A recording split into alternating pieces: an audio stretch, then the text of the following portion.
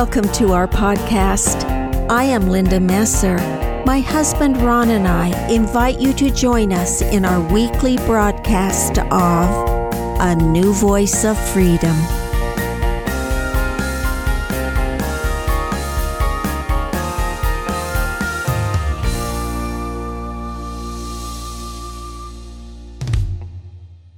Welcome to Season 3 of A New Voice of Freedom. The podcasts are taken from the 4 volumes In Defense of Christianity, written by Ronald Keith Messer.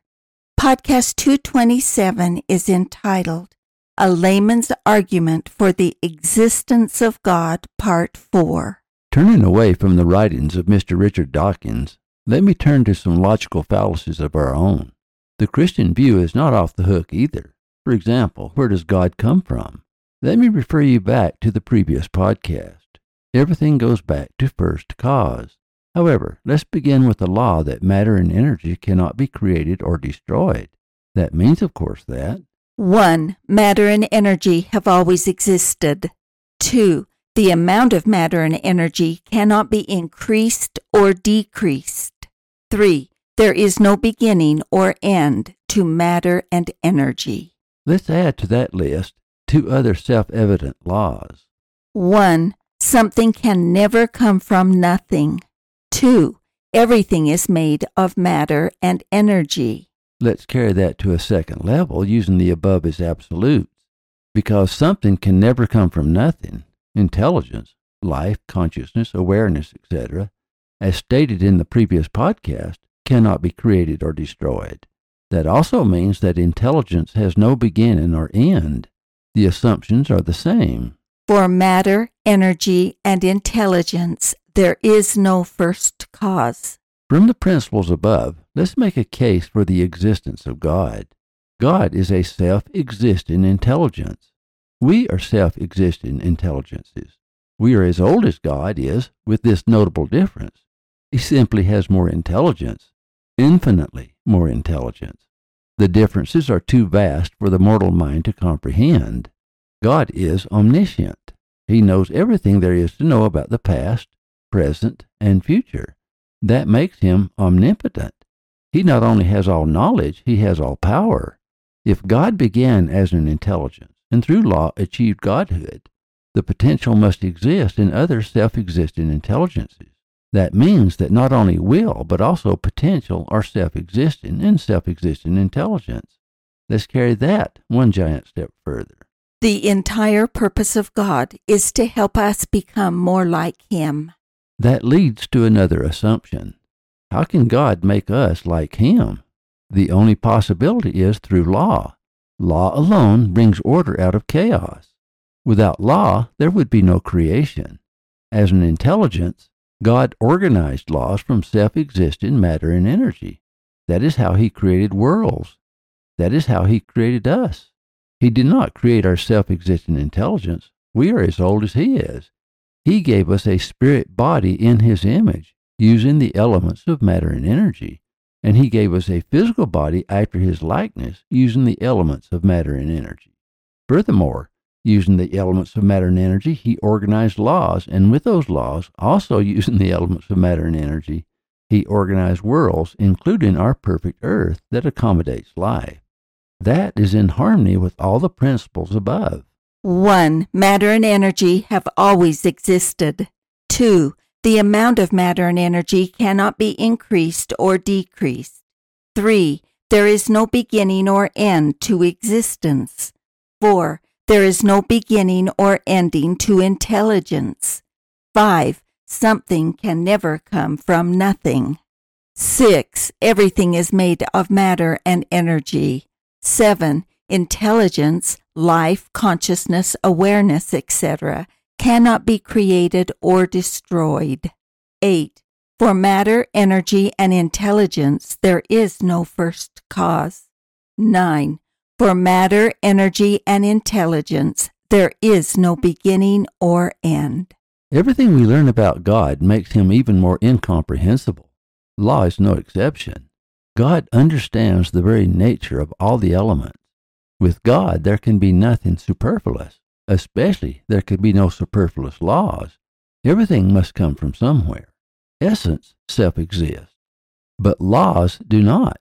By understanding the very essence of self-existing matter and energy, and the very essence of intelligence, God understood how to harness the energy inherent in matter and energy and organize laws that govern matter and energy.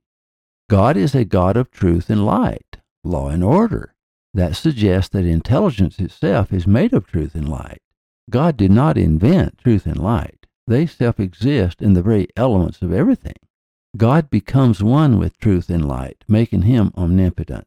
Light and truth define God. Light and truth are reflected in his laws. Truth and light emanate from the throne of God and fill the universe to the very limits of his infinite creation. He organized laws for the temporal world, the world of mortality, and he organized laws for the spiritual world, the world of immortality. The power that governs those laws emanate from the throne of God.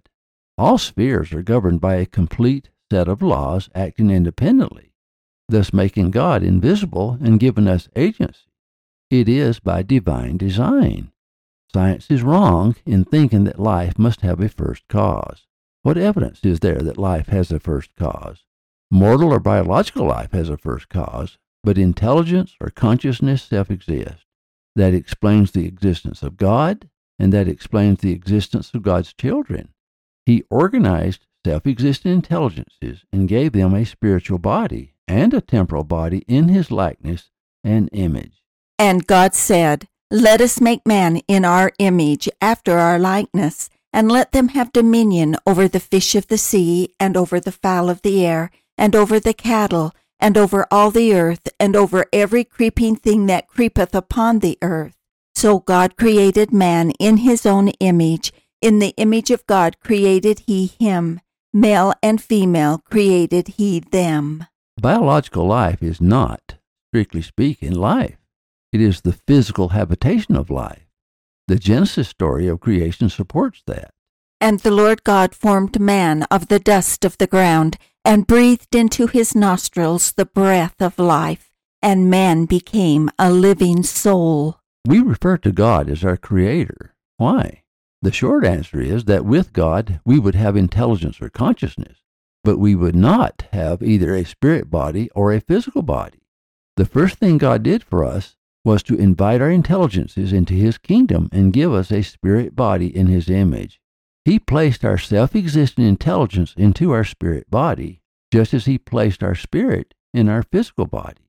He is not the father of our self-existing intelligence, but he is the father of our spirits, which suggests that we were literally born into heaven with a heavenly mother and Elohim as our father. That is what Peter meant when he said, "According as his divine power hath given unto us all things that pertain unto life and godliness, through the knowledge of him that hath called us to glory and virtue, whereby are given unto us exceeding great and precious promises, that by these ye might be partakers of the divine nature, having escaped the corruption that is in the world through lust.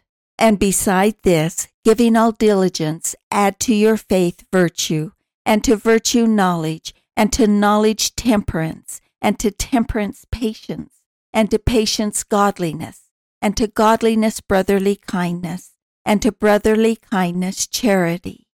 For if these things be in you and abound, they make you that ye shall neither be barren nor unfruitful in the knowledge of our Lord Jesus Christ."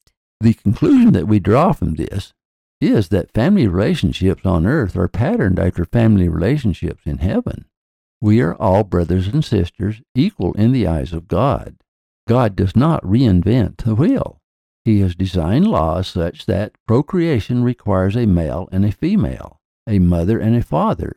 Just as we were born as spirits in the kingdom of heaven through a mother and father, we are born on earth in the earthly kingdom through a mother and father. That is an eternal, irrevocable law. It is the order of creation and has been from the beginning.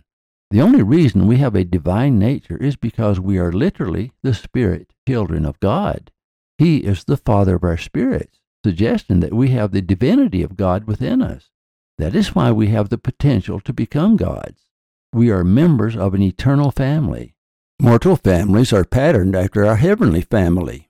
The fifth commandment is the connection between our immortal family and our mortal family.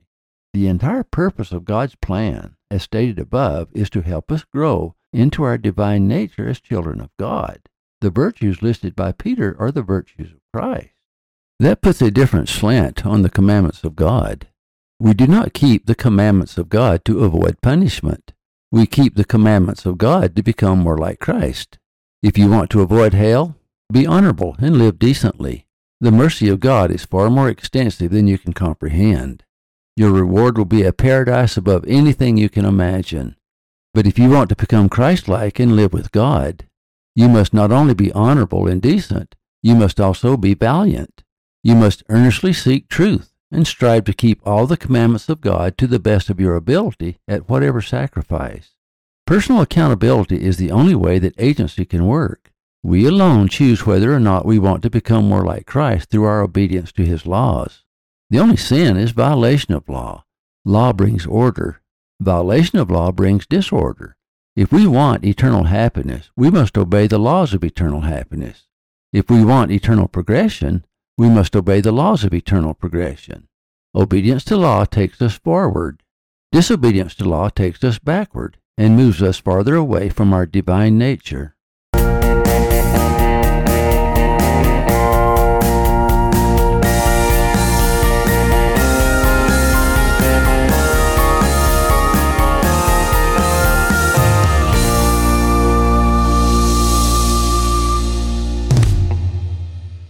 Thank you for listening. Watch for our next podcast.